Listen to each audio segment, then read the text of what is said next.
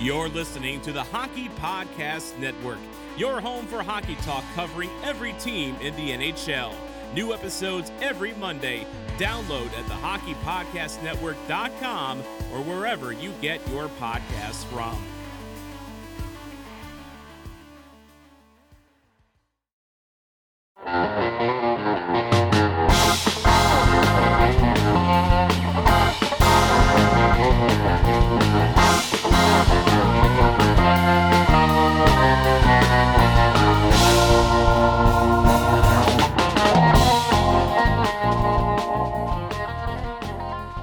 Hello again, everybody. Welcome back to another edition of the Tell It Avs It Is podcast on the Hockey Podcast Network.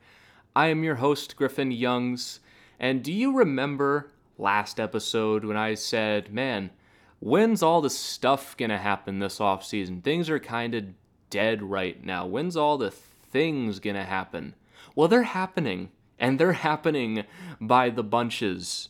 Ever since I hit stop record on that last episode, it has been a non-stop torrent of news, and we have a jam-packed episode today that I have no idea how long it's going to be. But before we get into any of that, first a word from our sponsor, DraftKings. You've heard us talk about DraftKings, the leader in daily fantasy sports, and how payday can come every day by entering their contests with huge cash prizes up for grabs. Making a lineup on DraftKings adds excitement to every single game and is simple to do with plenty of options to choose from to get you in on the action, from classic 10-player lineups to showdown matchups for single games and tiers lineups to get you in the action even easier. Draft your lineup and feel the sweat like never before, because every moment means more with a DraftKings lineup on the line. DraftKings has paid out over $7 billion to users across all sports, and they are the leader in daily fantasy sports, so there is no better place to get in on all of the action. Now that you know how to play, download the DraftKings app and sign up using code THPN. New users will get a free entry with their first deposit. That's code THPN to get a free entry with your first deposit only at DraftKings. So how is everybody doing? I hope you have all been well as the off-season officially gets underway after these last couple days, because oh boy, did my last episode age quite poorly. By the time that episode was up, there was about 500 things happening at the same time. You wake up, the Senators have hired Pierre McGuire. The Edmonton Oilers make the hilarious Duncan Keith trade. Pekka Rinne retires. Montreal extends Dom Ducharme as their head coach for the next 3 years. The one that stopped me dead in my tracks, the Minnesota Wild buy out Ryan Suter and Zach Parise at the same time, and that was all in the span of about 36 hours. And there's so much stuff that like I don't have the time to even bring up. Like, I was planning coming into this show to rip the Oilers for the horrendous Duncan Keith trade, and just as events have transpired, I'm straight up not going to have time, because some Avalanche news has begun to surface, and it's not necessarily the positivity that we were hoping for, and it has to do with Gabe Landeskog's upcoming contract. And a report surfaced from Darren Dreger yesterday saying that the Avalanche and Landeskog are nowhere close on an extension, and time is ticking before Landeskog hits the open market. And today, Peter Baugh wrote an outstanding article on The Athletic saying that Landeskog is still hopeful he and the team can agree on a new deal, but he is disappointed with how contract talks have gone so far. The exact quote from Peter's article in The Athletic states, "I can't help but be honest with you that I'm a little disappointed that it's gotten this far and it's come to this point. We'll see what happens. I'm still hopeful that we can agree on something and come to terms, but if it was up to me, I would have liked it to be done 8 months ago, 10 months ago. I don't know about you, but I'd say my confidence level on Landeskog coming back to the Avs went from about 95% to 75%, which I'm still reasonably confident he's going to be back. But I said once I start seeing reports otherwise, I'll get a little nervous. I'm a little nervous now, because if Landeskog is asking for the sun and the moon, we just can't give that to him. It's unreasonable to ask. Like, guys, we had a little bit of Landeskog speculation on the last episode talking about the only way I can see this falling apart is if Landeskog is asking for absurd amounts of money, like north of $8 million for the full term, and it's just purely for his benefit and no one else's. Like, if he's looking at what Mikko Rantanen got and is making that as a comparable, this is just not going to work. But we can get into more of the Landeskog talk in a lot more detail in a little bit. I just want to get my head wrapped around everything before we jump fully into today's episode, because even as I'm like hitting record and trying to do stuff, it seems like more news is surfacing all the time. It's just, like, as I'm talking right now, it's reported that Shea Weber might be missing the entirety of next season, and his career could be in danger with a lingering foot and ankle problem. Penguins have made 2 signings, and there's even a bit more Avalanche speculation that Cale Makar has been made the top priority. Constant dialogue between the Avs and their agents, and no signs that a roadblock has been hit. This comes from Evan Rao, which he's getting this from Pierre LeBrun of TSN. Also reported that Grubauer doesn't want to leave Colorado. The Avs are trying to get him under $6 million, and Landeskog wants to get paid. So yeah, last episode ended up aging quite poorly. This is going to be a very packed episode. I also had a great conversation with the guys at the Soda Pod podcast on the Hockey Podcast Network covering the Minnesota Wild, where we talked about the Zach Parise and Ryan Suter buyouts, what their plans are with the expansion draft, and just what has been going on with the Wild, who are, in my opinion, the most fascinating team this offseason. So we'll have that conversation with them. We'll talk more about Landeskog and just this situation that we're going to have to keep a very, very close eye on for the next 2 weeks, because time is ticking, and about whether or not Ryan Suter will be a fit with the Avalanche at all. But probably we'll get to the easiest bit of news right now first, as Erik Johnson has officially waived his no movement clause, and he will be left unprotected by the Avalanche. So, spoiler alerts for when the Avalanche release their expansion list, or who they're protecting. The defense will be Cale Makar, Sam Girard, Devon Toews. There was a 99.9% chance of that to begin with. The only hang-up was Erik Johnson waiving his no movement clause. He has officially done that, and now there are officially no problems with that, like we all expected. But first, let's get into my conversation with Isha Jerome and the State of Hoppy at the SodaPod podcast, talking about what on earth is going on in Minnesota, what's going on with expansion, what the hell just happened with Ryan Suter and Zach Parise, and what's going on with Kirill Kaprizov. Because like I said, Minnesota has gone from a team that is they exist and they're there, but everyone forgets about them, to the team that has now turned into, in my opinion, the most fascinating team to watch this offseason. They could be a real threat next year, or things could completely fall apart. So let's get into that conversation with them. When that wraps up, we will get into all the Landeskog talks and everything that's speculated to be going on with the Avalanche. If you would like to skip forward to that part, I would recommend skipping ahead about 25 minutes or so. All right, I am joined by the guys at the wonderful The Soda Pod podcast on the Hockey Podcast Network, Isha Jerome and the State of Hoppy. Fellas, how you guys doing? I bet you're pretty reeling right now from everything that's been happening with the Minnesota Wild over the last 48 hours. Yeah, man, it's been a busy week and it's great. A lot of content to cover, a lot of content to create, and just want to note for your listeners that is in fact his real name, State of Hoppy.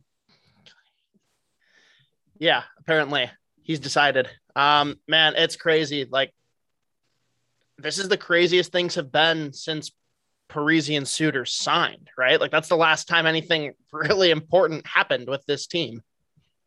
Yeah, I mean, I was really just thinking about that just a little while ago. When is the last time the Minnesota Wild have been truly, genuinely exciting? Like, as an outsider, I root for Minnesota just because like I love that fan base and everything. I've been waiting for something like this where they can be that center of attention and prove that they're really the state of hockey. And it's great to see that they're finally getting their due, but it did come at the expense of two of the faces of the franchise for really the last 8 years in Zach Parise and Ryan Suter. They get bought out. What was your guys' reaction to that as that came down? I was stunned. I stopped dead in my tracks. I can't even imagine what it was like for you guys seeing that for the first time. I think everybody was stunned. Everybody was really surprised. And the most surprising thing was that Suter was also bought out. Look, if we would have heard news that Zach Parise would have been bought out, sure, eyebrow raising, but we could have quickly, thought about it, reflected, and been like, okay, this is actually a pretty good move. There are some savings in the next few years, and this team can move forward. Ryan Suter is more than a serviceable defender. And Billy Guerin was quoted saying that, we're flipping the page. We're changing things up on the roster. And part of that is saying goodbye to Ryan Suter as well. And it was reported by Russo, for those who subscribe to The Athletic, that Ryan Suter was not very happy about it. Parise was a better sport and more understanding. Well, I had to triple, quadruple, quintuple check that it was a real Michael Russo account when I saw it. Like, I actually did not believe it and thought it was a fake post. Russo slacks. Man, and I went through a lot of phases with this. I, at first, was pretty pissed off because it just didn't make sense. You think about the year 3 and 4 cap hits. You think about, again, Suter's still a very serviceable defenseman, but there's a lot of pluses that go with this too. Like, I've come around to the point where, like, I'm not sitting here celebrating the buyout, but I'm not mad. And I'm kind of at a point of understanding where Guerin's coming from with some of this. Yeah, exactly. Like, I could see where this was coming from, but it's like Isha said, it's like Suter as well caught me completely off guard, because you guys said the amount of dead cap that comes from these two being together, it frees up plenty this year, but we're looking at potentially around 14 million of dead cap for consecutive years down the line. And I'm sure there are, like you said, a lot of mixed emotions that come with this. I think at the forefront is bringing in this new era of Minnesota Wild with Kaprizov and Fiala and Joel Eriksson. Does it feel bittersweet at all seeing such a long era of the Minnesota Wild that was supposed to have so much success just come to such an abrupt end? Well, I'll let Hoppy comment on that one, because I've only been realistically covering the Wild closely for the last 2-3 seasons. It's a funny thing. It probably a couple of years ago is more when it came to the halt, when you realize, okay, new GM, retooling, figuring things out. Like, we're clearly past the window of when we thought that the whole Parise Suter contention might happen. And we've talked about this, like, largely that's a bummer that they ran into Chicago a lot through that span. And it was the years that they were winning cups, but at the end of the day, it's not what anyone expected. But now that we've reached this point, it's almost like a sigh of relief where we can just move on and kind of pursue this new wave of Minnesota Wild. And it's funny how, because Zach Parise, commenting on just his own career and experience, said something very, very similar when he was talking to Billy Guerin. Yeah, and it seemed overdue. And and there's a reason those contracts are illegal now. You can't just sign players to 13-year deals anymore. Mike Gillis. Yeah, exactly for that reason, that it comes to endings like this. And if it didn't and they retired, there was the whole cap recapture penalty. And that's the biggest load of crap. Like, there's plenty of fans that say, poor me, like the league tries to screw me. No, they retroactively applied that rule after the contracts were signed. And I don't think anyone's signing that kind of a contract if you know that there's that looming repercussion that could come down the road on a 13-year contract. Right, It's exactly. absolutely insane, man. Like you look at the Vancouver Canucks, they're still paying Roberto Luongo, I think for one more year, $3 million, or they're not paying him directly, but $3 million is deducted from their cap, which is insane.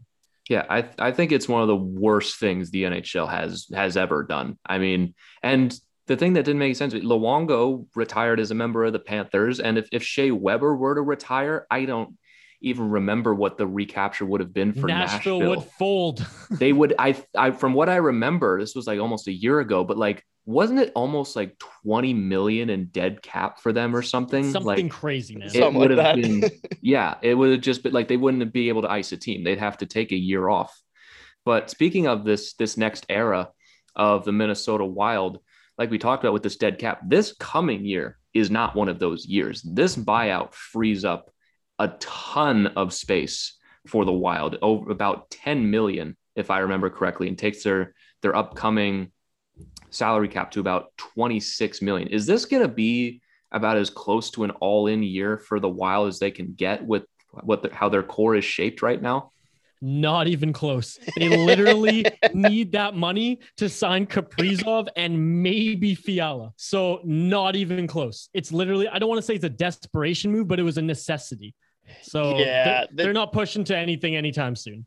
And for me, the bigger thing here is this gives them so much breathing room and space to make the right moves. Like you look at just the talks about trading Dumba. Now, whether or not that happens now that Suter's gone is certainly up for discussion. But when you consider now, like, okay, teams aren't eyeing the Wild and saying, oh, they got to move this guy because he's going away in expansion, right? And you have time because, Dougie Hamilton, Seth Jones, these are big offensive right-handed defensemen that are way higher in the pecking order than a Matt Dumba. And you know that there were teams reaching out to Seattle saying, so when you get Dumba, what do you want for him? So now Guerin can do whatever the hell he wants with that. Now we've got the flexibility to wait and see what happens with the expansion draft, with the NHL entry draft, and make the right moves then. Now, there's a lot of talk about Eichel. I don't know what may or may not come from it, because if Buffalo doesn't come down, it's not worth pursuing. But again, we don't have to make a panic reactionary move right now. We can wait and see if they come back down to earth at all and are willing to make a real deal. Yeah, it definitely frees up a lot of opportunities, to say the least, for the Wild after they take care of business with Kaprizov and Fiala, which will be its own fiasco in its own right. If they take care of business. if they take care of business. I'm still convinced Kirill Kaprizov is, part of the KGB and he ain't coming back. There's just... I don't understand that argument, though, Isha. If he's with the KGB, he got nothing done while he was here. He's been in Minnesota and on the West Coast. Hasn't played one game in DC. There's no benefit. He got what he came for. The DC, they've got their Ovies and their koozies over there. They're just spreading it around a little bit. But I'm glad you brought up Seattle, because the Suter buyout leaves Minnesota space to protect Matt Dumba in the expansion draft, which was, for me at least, my easy choice for Seattle to take in the expansion draft. What's your guys' take on the upcoming expansion draft for the Minnesota Wild now that they have more flexibility? What's your protected list, I might add, and who do you think ultimately gets taken? Yeah, take this one, Hoppy. I don't think it matters what their protected list is. I think whichever goal is exposed is getting taken. I completely agree with that. I think that's a very easy choice for... I don't know which goal is getting exposed, though. That's the thing as well. I personally, you can tell me how right or wrong I am on this. I would protect Kaapo Kähkönen as the younger goalie, and Cam Talbot's always been kind of an up and down kind of goaltender. You never know what you're going to get out of him. But I think you're right. I think whoever does end up getting exposed at goaltender is going to end up getting taken there.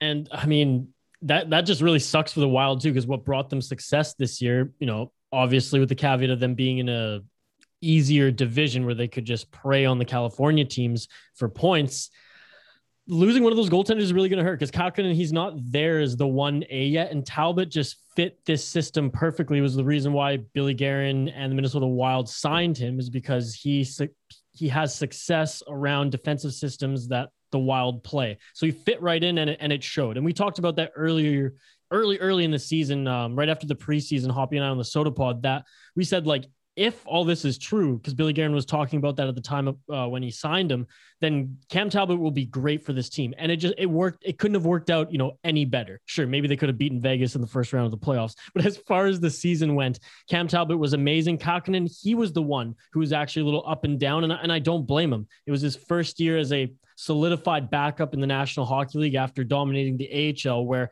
the shots are slower, they're not as hard, and the plays are not as skillful as the National Hockey League.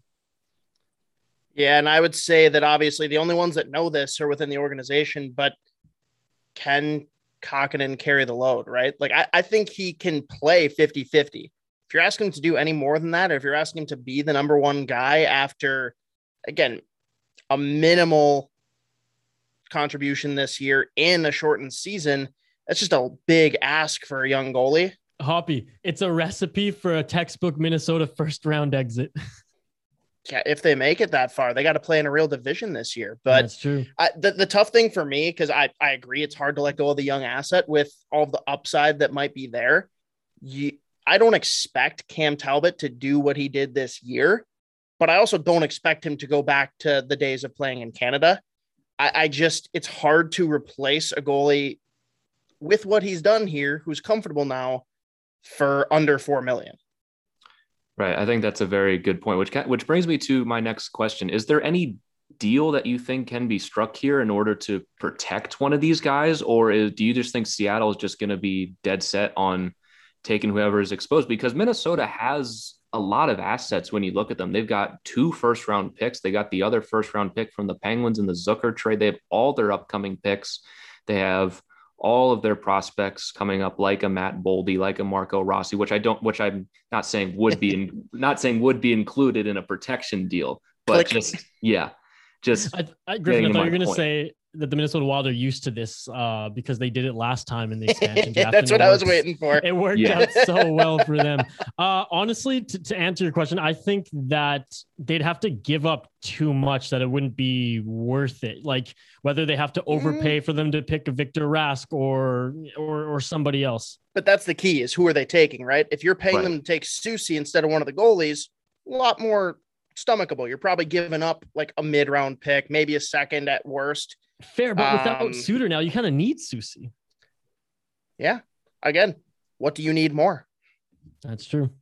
At the end of the day, you can look at all of these kind of like we talked before, right? If we were going to trade Dumba to avoid losing him in expansion, it's not about getting something in return. Is that something going to be more valuable than what we're going to then lose because he's gone? We got to have that same conversation here with, it's hard to lose Soucy. Might be harder to lose a goalie, but I'm not giving up a big asset to do it. And Rask, it'd be nice to be rid of that wonderful, wonderful asset if Seattle's listening, but he's got one more year left at $4 million. We can stomach it for this year of all years, right? You've already highlighted that, Griffin. We can get through this year with his $4 million of dead weight. And I'm not going to overpay to lose that for 1 year. Now, if you had term, I'd probably be throwing a first to get rid of him.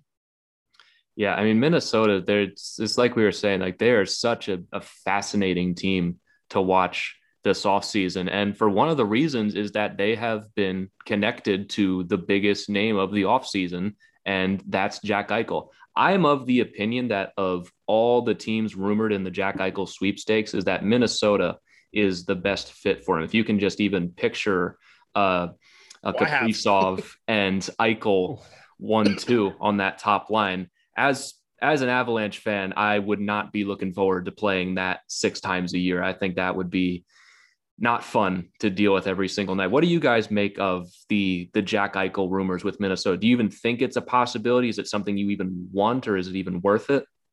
All of the above, yes, from the Soda Pod. And it's funny because we're kind of we're the outsiders. We're the outsiders. A lot of Wild Twitter does not want anything to do with Jack Eichel because of all the quote unquote personal issues that come with him. And then I roll my eyes. Okay.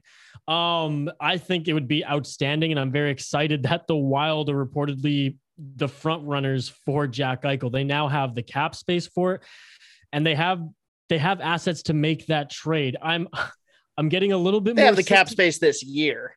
Yes, I'm getting a little bit more sick to my stomach every day thinking that Fiala is going to be in that trade if it happens, because I love Kevin Fiala. I think he's an unbelievable National Hockey League player, and I love what he brings to the Wild. But yeah, overall, super excited for me. And I know Hoppy, he's followed Jack Eichel for a long, long time. You know, you guys being the Americans. I think he's incredible. I think the real challenge here is, again, it's going to take some real salary cap gymnastics to pull that off in future years, which, guess what? If Karen's going to pull the trigger on this, it's because he has a plan to do so. And my thing here is, like, if there's no neck injury, I'll give them anything they want, right?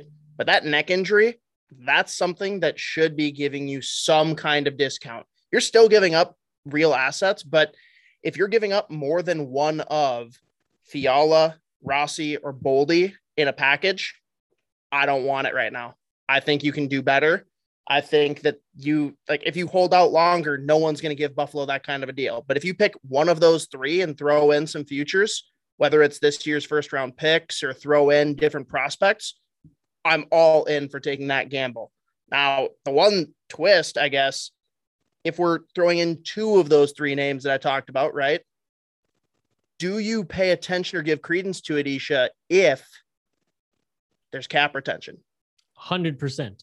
And I say that because some of these young players that they may have to give up in that deal, they're going to be some of the players that if they pop in 2 years, they're going to have to get paid anyways. And will the Wild be able to pay them? In my opinion, how I see this plan, at this stage right now, with the information we have and with the moves that have been made, if Jack Eichel comes in, whether there's some cap retention or not, and if Fiala has to go and maybe a Boldy too, well, the pressure's on Judd Brackett and those in the drafting and development sector of the Minnesota Wild, because Billy Guerin and the team are kind of banking on them to have some of these entry-level contracts, these really good players, whether they're deep in the draft or late in the first round, assuming the Wild are somewhat competitive in the next couple of years, that they pop and can play, because the Wild will not have any money to pay any other depth players at that point. You need to bring in entry-level contracts. Yeah, and luckily Minnesota has done really well with drafting, especially last year. They seem to hit on 1 year. They've had 1 year. How many years has Judd Brackett been here, Isha? How many years did it take Kaprizov to get over here? Okay, no more drafting Russians. That's fair.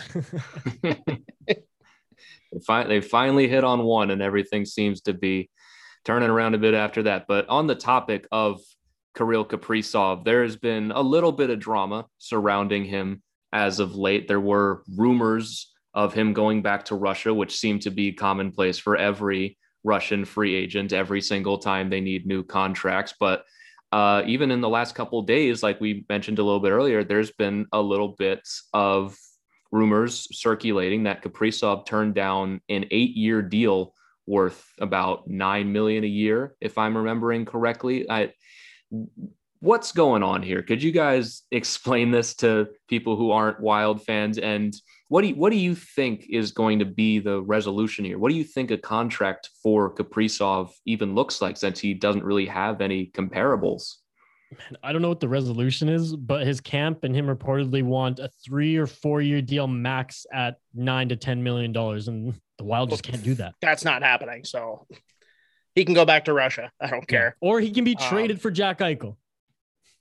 But yeah, I think the answer here, depending on where the AAV lands, it's somewhere between 2 to 4 years. And if it's 2, he's not getting shit for money. Yeah. But Kaprizov, rightfully so. Like, first, just look at what's happened this past week and how much question there is around what this team might look like. Add in the fact that this guy, 24, like, that's not a young guy, right? In comparison to when some other players are getting this deal. He needs to have something set up where he's getting another shot at a big contract before he's 30. So if we can follow those parameters, give him enough to make him happy, and then take this time to show him that we're building a contender, I'm not super worried about getting him re-signed next come around. It's going to be big bucks, but hey, guess what? That if we make it 4 years, it happens to be right after we lose those big anchors of deadweight contracts. So I don't know. I think that if he's going anything under 4, it shouldn't touch $8 million. No, it definitely should. I mean, at that point, you're just getting no value out of that deal. If you're doing a bridge deal, you got to be saving at least a little bit on the cap, especially now Right. with all the dead cap coming from Suter and Parisi. Like something's got to give here. I mean, I don't know how much validity there is to the 8x9 reports. I didn't really see who reported that first, but that's a tough contract to turn down. That's a lot of security and a lot of money. You're pretty secure if you're signing that contract, and he's going to be making one hell of a bet on himself because you just never know. I mean, you might get one season in the NHL, man. Like, yeah.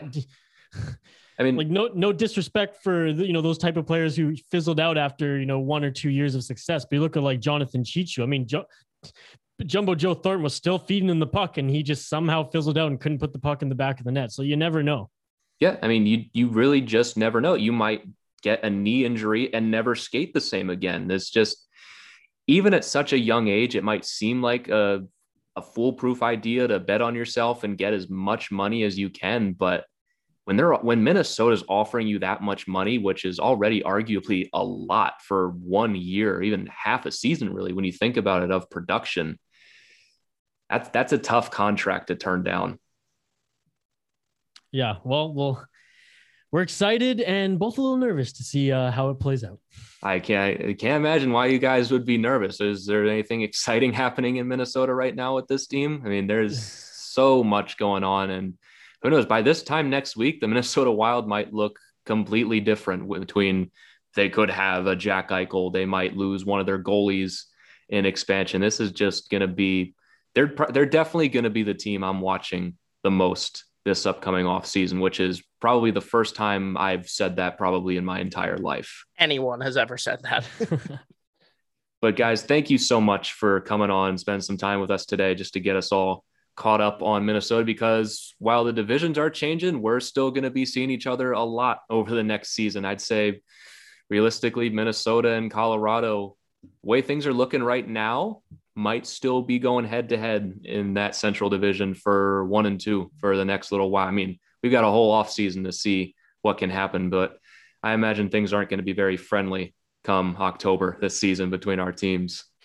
Nathan MacKinnon, Jack Eichel, head to head, baby. Let's go.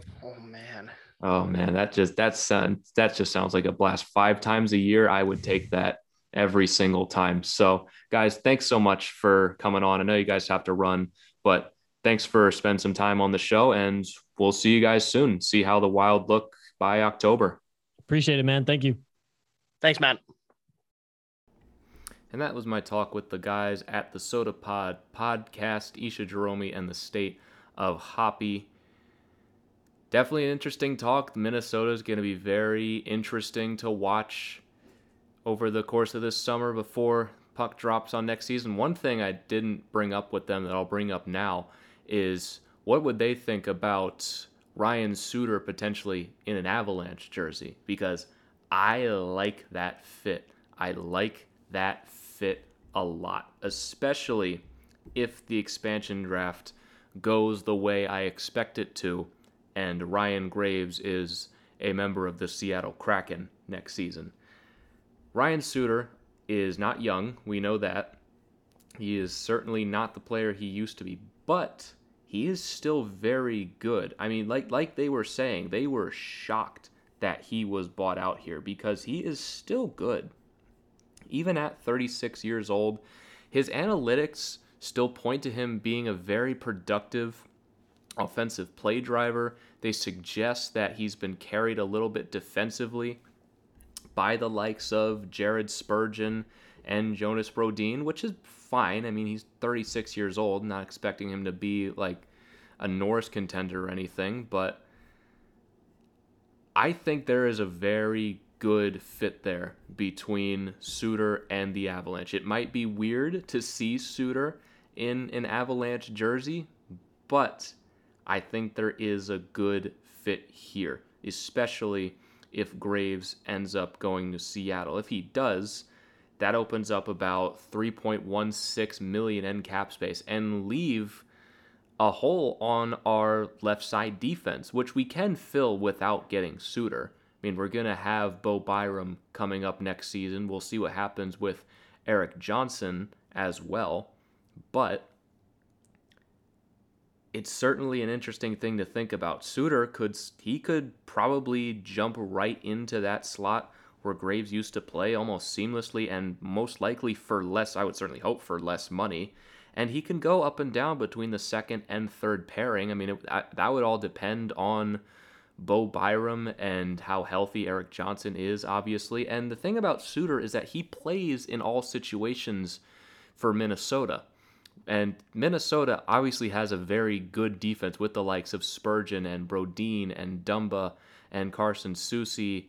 Like, Suter was probably their fourth best guy, and he was still playing tons of minutes on the power play and the penalty kill and playing plenty of minutes at even strength. And if you're one of those people who believes that the Avalanche need a veteran presence on the back end to maybe factor into some of their more inexperienced guys and just help with that growing process for maybe a guy like Sam Girard, Suter can be that guy as well. He's played almost 1,200 games in the NHL, and I think he still has some good years left in him. If you sign him to a 1-year deal, I'd even be willing to do $2 million for him.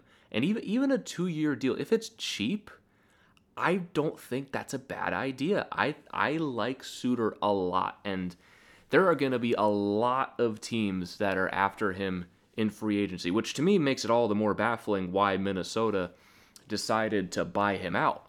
Because if you're an NHL team and you want just a good defenseman, a good fringe top 4 defenseman for not a crap ton of money, Ryan Suter is probably your guy. I mean, he's good. I can't think of a team that's contending for a cup right now that is just going to look at him and be like, don't really need him. I think there's probably every single team is going to do their due diligence on him. I could see Vegas signing him with Alec Martinez departing. Pittsburgh could be an option for him as well. Washington needs to get younger, but he would fit the kind of players that they have signed over the last few years. The hilarious thing to me is Edmonton is an absolutely perfect fit for him, but they just traded for Duncan Keith. If they just waited a day, if they just waited one day, they would have had a better alternative to Duncan Keith for less money and no assets. They would have had to sign him in free agency, but that to me is absolutely hilarious. There's also a team like the Flyers that could get him. Dallas also could be an option for them, especially if Alexiak departs. I could probably run down the list of every single team in the league and make at least somewhat of an argument that they should sign him. But the thing with Suter is that he has made upwards of $100 million in his career, and he's going to be getting paid for a long time with this buyout. No, even if no team signs him and he doesn't make another cent in his career, he is going to be making a lot of money over the course of this buyout for him. I mean, the thing with his incredibly illegal long contract is that it was completely front-loaded. The first 3 years of that contract, he made, $35 million in just the first 3 years, and then the 1, 2, 3, 4, 5 years after that was all $9 million, and then this past season he made $8 million. Next season it dives to $6 million, and the final 3 years of that deal were $2 million, $1 million, and $1 million. So he already got paid a significant chunk of that deal. If I'm doing the math right, he only had $10 million left on that contract. So he got paid $88 million of that contract. And he's still going to be getting paid a bit for, I believe it's going to be about $6 million.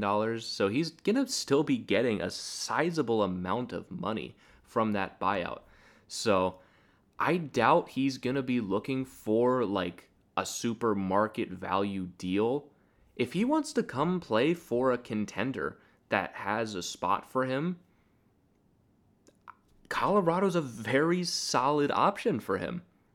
If his priority is chasing a Stanley Cup, there are few teams that have as good of a chance as the Avalanche to win next year's Stanley Cup. I mean, if he's going to create a bidding war and try to make as much money as he can on this deal, we're going to get outbid for him. Like, we're just not that kind of team right now that needs to be trying to chase down Ryan Suter. But if he's willing to come here for probably under $2 million on a 1-year deal, I think that would make a lot of sense for both sides to pursue. I mean, and you can make the same argument about Vegas as well. They're going to be up against the cap, but I suspect they're going to do their due diligence on him as well in order to see if they can get him on board. I just think the Avalanche, they should be big players in on him. They shouldn't go over the top, but if it's a possibility, I think they should pursue him. I would not be surprised to see Ryan Suter in an Avalanche jersey next season. But enough mixing the Minnesota and Colorado talk.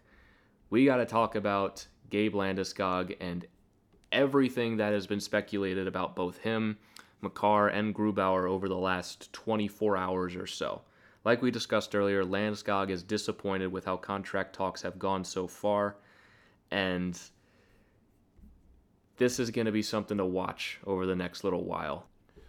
You know, and I think I'm a bit on Landeskog's side with this, especially with his comments about that he's disappointed that it's taken this long, and he would have rather this have been done 8 to 10 months ago. Like, because he's right, we shouldn't really be here at this point, especially with a player like Landeskog who has been through every up and down with this organization. He was named captain at 19 years old. Like, I can understand that maybe he's feeling like it's a bit of a slight that they kicked the can down the road with him and didn't try to get him locked up before last year.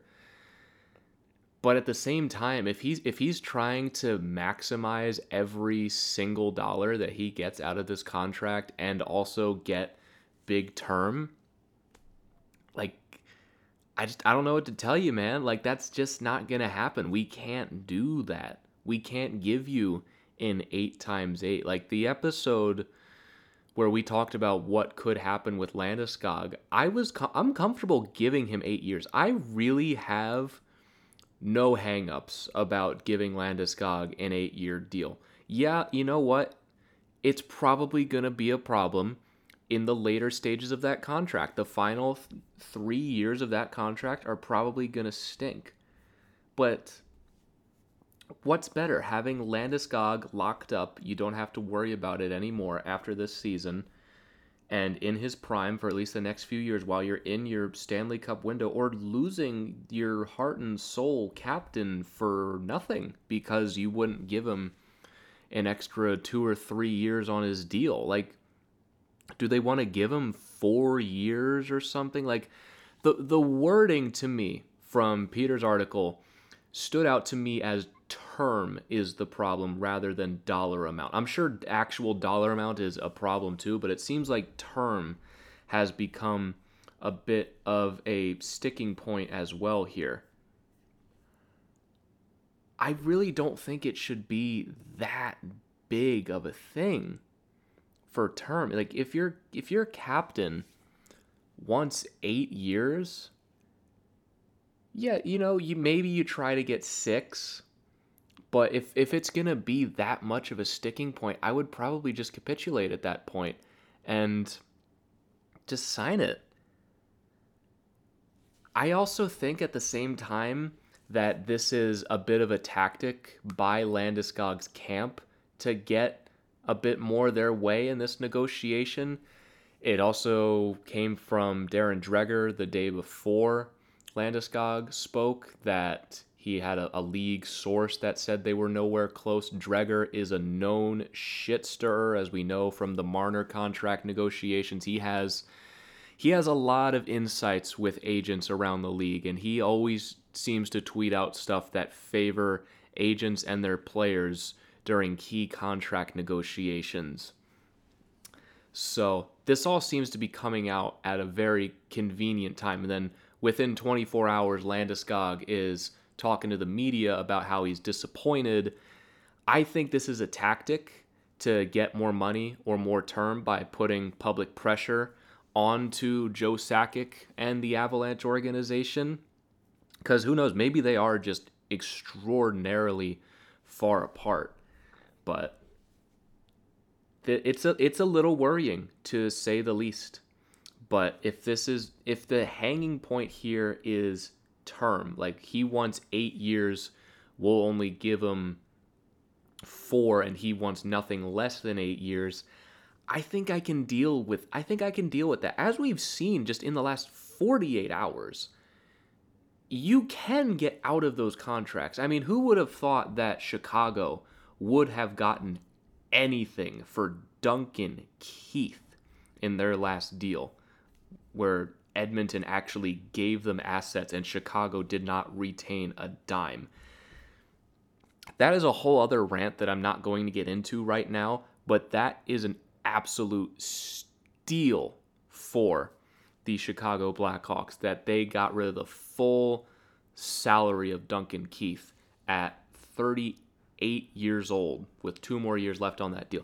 There are ways, and also Keith signed a 13-year contract back in, I believe, 2010. There are ways that you can get out from under those contracts. You never know who's going to be employed at that point. You never know who would be desperate for a leader like Landeskog at no matter what the cost. It is possible. I don't think it's a smart idea to try to overplan for 6 to 8 years down the line when you're trying to win. And I also don't think it's a good idea to nickel and dime your captain because of it. Because even if this does get worked out, but it ends up getting vicious, it's going to have an impact whether we see it or not. It's going to potentially drive a stake between Landeskog and the organization. Like let's say you sign him, just purely hypothetical, 8 years at $7 million. Maybe that's a little much. Maybe that becomes a problem 5 years from now. But is that a problem now? No. Is it going to be a problem when McKinnon goes to sign his next extension? Probably a little bit, but if you can sign him for 8 years and get less on that deal, that's going to help you too. I mean, you do want to win a Stanley Cup, ideally every year, but especially ideally in the next 2 seasons, when McKinnon is still making 6.3. McKinnon is eligible for an extension as soon as next offseason, and that deal won't kick in until 2023. But while you have McKinnon at 6.3, you need to be doing everything you can to win. And if that means giving your 28-year-old captain a long-term deal, and it's not like Landeskog is 35. Like, this isn't like a David Backes in St. Louis kind of thing. Like, what teams just have their captain leave in the middle of their cup window while they're in the middle of their prime? And with when it comes to the Islanders, I always look at the Anders Lee contract with the Islanders as a comparable, because it is very comparable. It's a very similar contract. 7 years, or not contract, players, 7 years at $7 million each. I think that's more than fair for Landeskog. And to be fair to the Avalanche and Landeskog, I don't think we'd be having this conversation right now if there was no pandemic. I mean, it would be unfathomable to me, like in a pre-pandemic world a year and a half ago, that Landeskog would still be unsigned right now, because the cap would still be going up at the same time. And Landeskog is probably already signed at this point, and it's not even a discussion. But just that pandemic and the salary cap staying flat throws a wrench into all of your plans. Like, it's the same for everybody across the league. Who would have thought that Nugent Hopkins was going to be signing a $5 million deal for 8 years coming into free agency a few years ago? That would have been completely unimaginable all this time ago. But again, going back to the Anders Lee contract, this was signed pre-pandemic in 2019, 7 times 7. He signed it in 2019. Calculating the age, that was about 2 years ago. He was 29 years old when he signed that contract, 1 year older than Landeskog. In now a flat cap world for God knows how many seasons. Like I said in the Landeskog episode, is 7 times 7 unfair? I really don't think it is. That's a fair enough deal for both sides that Colorado would probably want to get less money and less term on it, and Landeskog would want more of both. That just seems like a natural compromise, doesn't it? Like, I want to know what the negotiating stance for both sides is right now. I want to know what Landeskog is asking for. Is he asking for upwards of $9 million on a max contract deal? Does he think he's going to get that? Is Colorado offering him even $6 million on his next contract? Like, I just want to know what the divide is here, because I really don't think that this should be all that big of a thing. I really think this should have gotten done at this point. Like Landeskog says, I am also disappointed that we have gotten to this point with Gabe Landeskog. I would have rather this have been done 8 to 10 months ago. And I know we didn't know what the world was going to look like in October, 8 months from then. But at the same time, you kicking the can down the road just puts us here where now we have to maybe consider a possibility that the captain, Gabe Landeskog, is not going to be playing here next year because we just couldn't agree on a contract in time. And maybe we want to spend that money elsewhere if he's asking for too much. This is why this should have been done a while ago. And just, again, looking at the wording that Peter Bow posted in his Landeskog article today, Landeskog wants long-term security. I mean, who doesn't? Of course he wants long-term security. And I just think this is one of those instances. This is one of those players that you just do it. You just sign him. For if it's 8 years, you say, okay, but you're going to need to give on the cap hit because we can't be backing ourselves into a corner here. If you want 8 years, you're going to have to probably get less than $7 million a year. Like, you just look around the league. Like, you look at Ryan Nugent-Hopkins.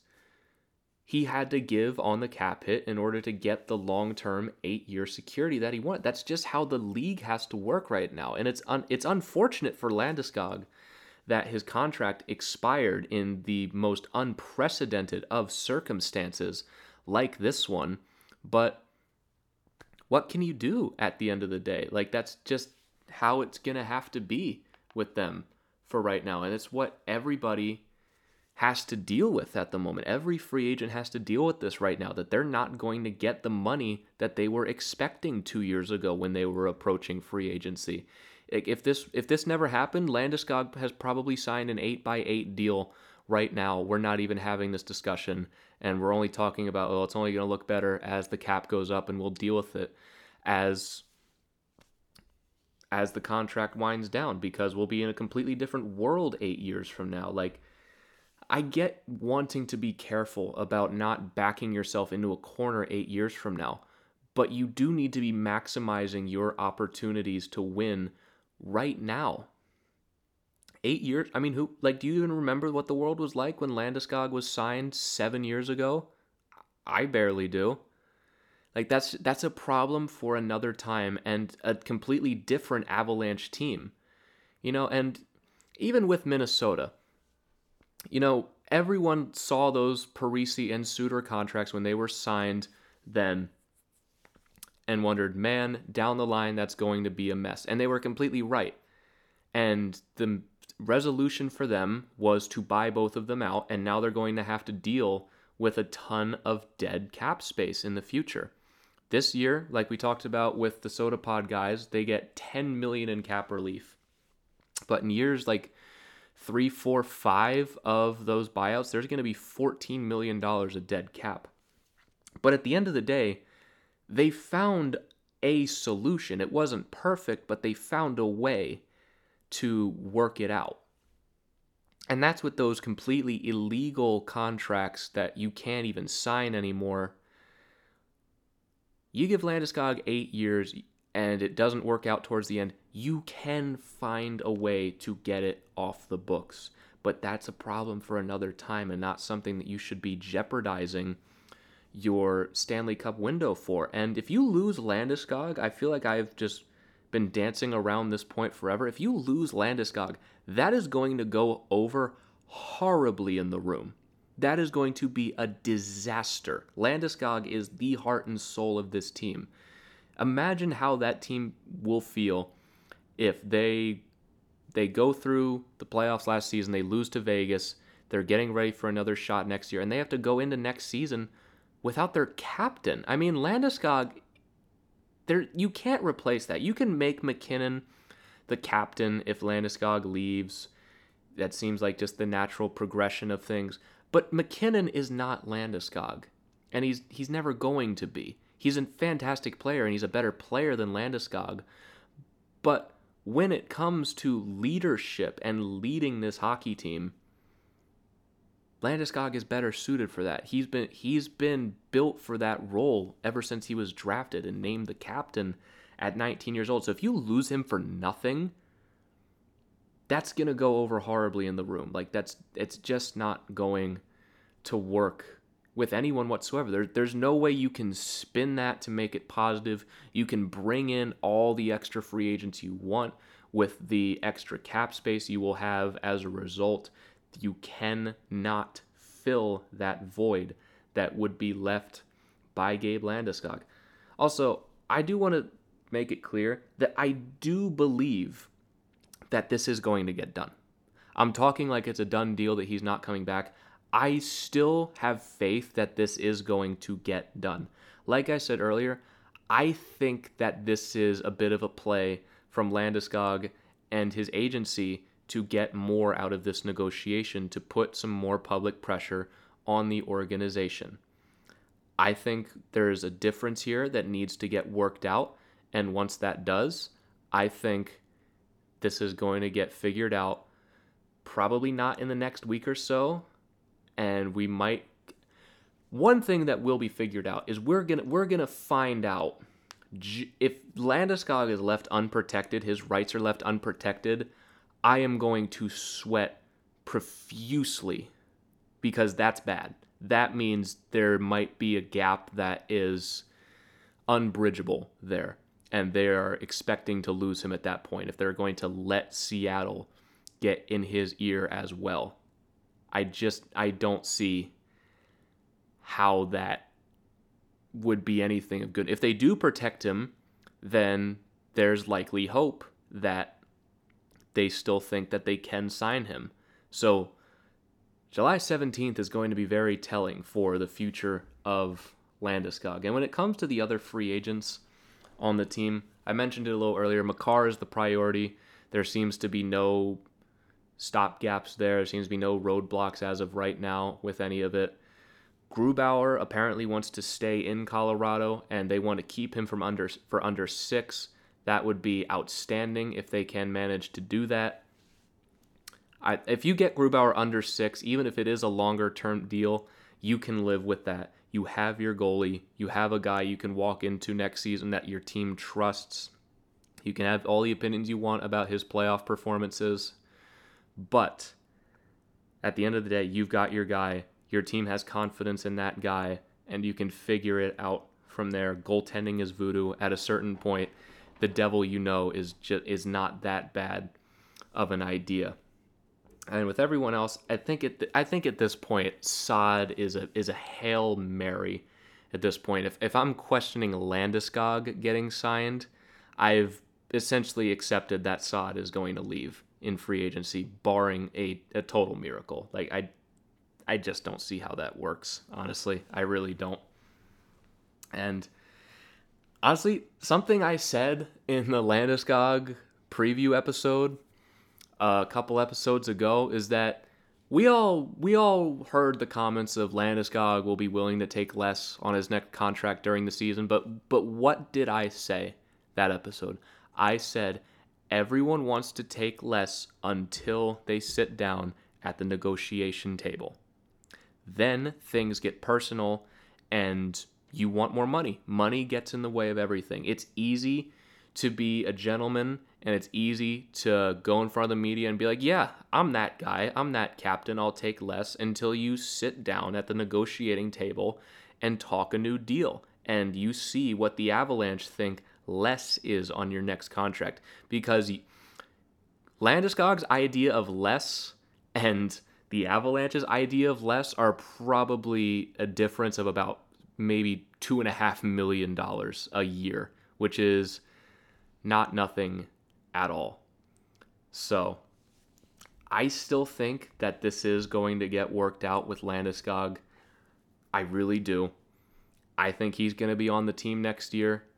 I mean, if we don't sign him, there's a strong possibility that the St. Louis Blues might swoop in and sign him there. I mean, if Landeskog hits the open market, there are going to be 31 other teams that swoop in and try to get him. Like even Seattle would still try to get him, even if we protect his rights, but he still hits the market after that. The Rangers are probably going to be on that.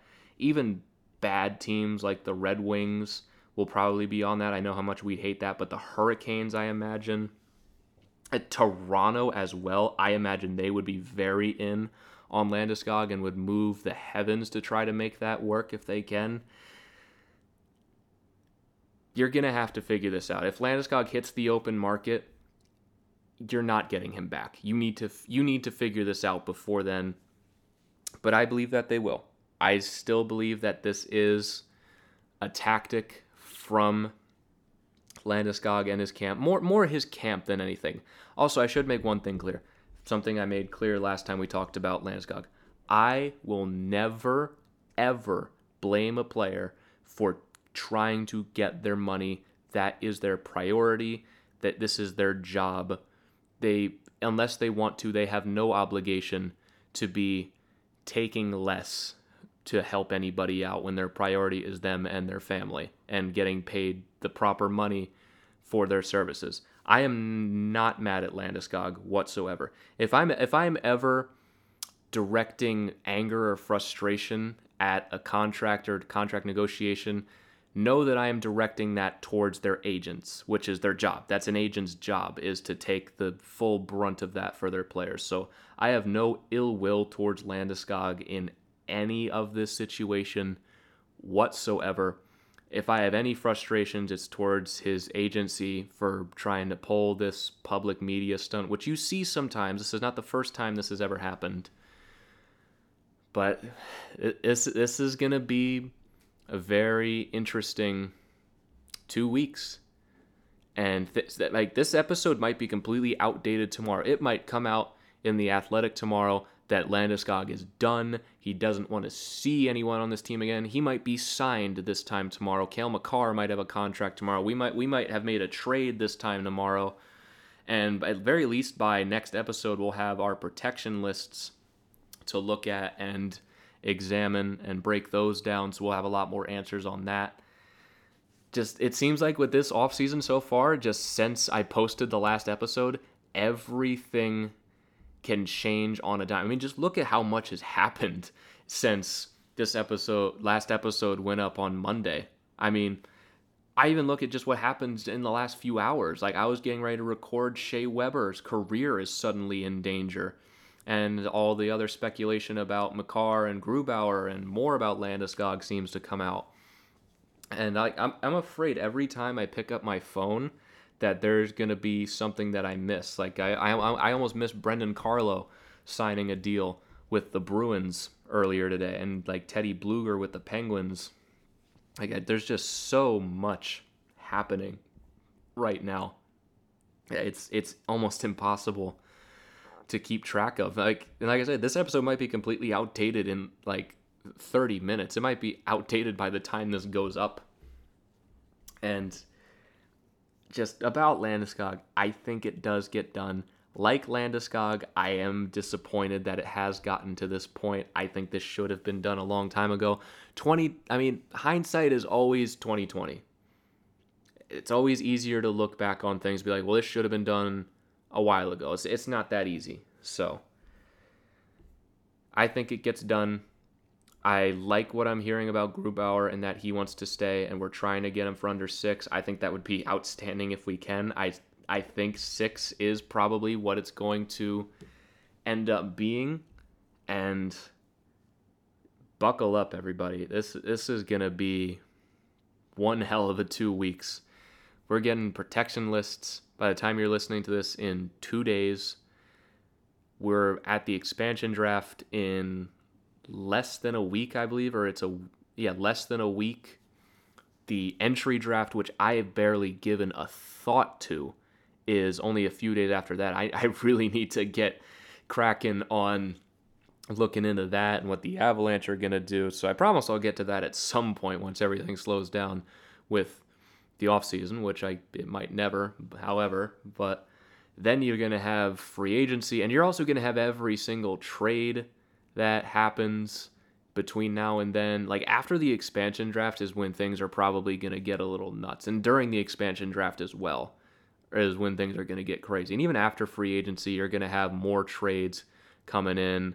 And, man, buckle up, everyone. This is going to be one hell of a ride from start to finish all the way till puck drop next season. Who knows what the Avalanche are going to look like on October 13th when the puck drops. So we're also probably going to get schedules, I believe, around the time of the entry draft as well. I mean, I don't envy who's making the schedules this year with that's going to be one hell of a challenge, just like everything else. But I think that about covers it for the Avalanche portion of everything that's happened. As much as I would love to go on my rant about the Duncan Keith trade and Pierre McGuire getting hired and just more about everything else that's happened, this episode is already almost an hour long, or it's over an hour long at this point now that I'm looking at it. So as much as I was planning to have my rants on that, more important things came up for the Avalanche with Landeskog. But just know that I think the Duncan Keith trade is ridiculous. Ken Holland got absolutely hosed with all of the leverage. You know what? Maybe I'll do a little bit on it. That is one of the worst trades that I have seen in a minute, because there is no reason on earth that the Oilers should have been the team to give up assets in that deal. The Blackhawks had one team to trade with Duncan Keith, and that was Edmonton. Edmonton could have done anything else, anything in the world, and they chose to get Duncan Keith at full salary and give up Caleb Jones and a third-round pick.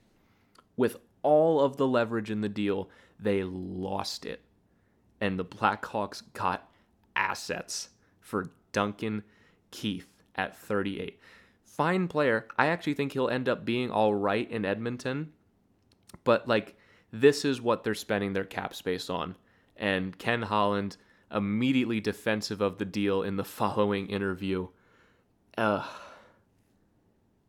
See, NHL GMs are just so uncreative. They have no originality. You look north. You look at just especially Vancouver and Edmonton. There's no plan there. There's no creativity. There's no cap management there. Ken Holland really fancies this to be his Chris Chelios trade. He said that word for word. He fancies this. Well, he didn't say fancies it, but he thinks this is his Chris Chelios trade. Duncan Keith at 38. He said he played top pair minutes for them. And someone even asked him, it was basically, you guys had all the leverage in this deal. How'd you have to give things up? And his response was so defensive. What, you want me to get him for free? Yeah, a little bit, because there was no reason to give up assets in that trade whatsoever. It's just so uncreative. That's what you're doing with your cap space now. You're going to immediately eat up 5.5 on Duncan Keith. He's the same player he was when he won the Conn Smythe in 2015. He hasn't had a significant drop-off.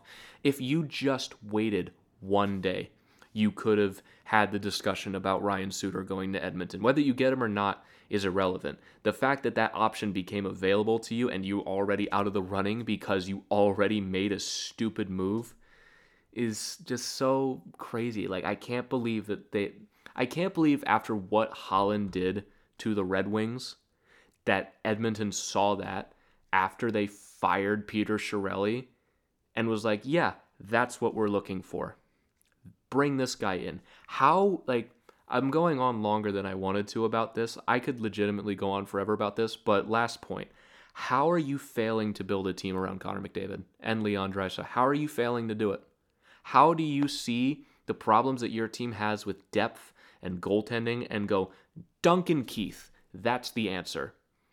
And also, they're in talks with Mike Smith about another extension, and it just spin your tires over and over again. No creativity, no plan, just they're old and experienced, so they know what they're doing.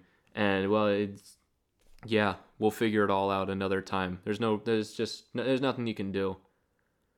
Like that, there's no creativity. A lot of these people, they still live in the 90s when it comes to hockey. Like they just live in a pre-salary cap world, and it blows my mind that Ken Holland is running an NHL team right now. The guy's not good. He hasn't been good in forever. Yeah, he won a Stanley Cup forever ago. Like, I can't believe it. But that's enough of my rants about that. I could go on for much longer, but I've already got this episode running at about an hour and 11 minutes at this point. So that's going to wrap up this episode of the Tell It Avs It Is podcast. If this episode is any indication, we are in for one hell of a ride over the next few weeks or so. But that is going to do it for this edition of the Tell It Avs It Is podcast on the Hockey Podcast Network. Follow me on Twitter at GYoungsNHL and follow the show at Tell It Avs It Is. I have been your host, Griffin Youngs. Thank you so much for tuning in, and I will catch you all next time when we will certainly have a lot of news to get to. Thanks, everybody. Enjoy the rest of your week.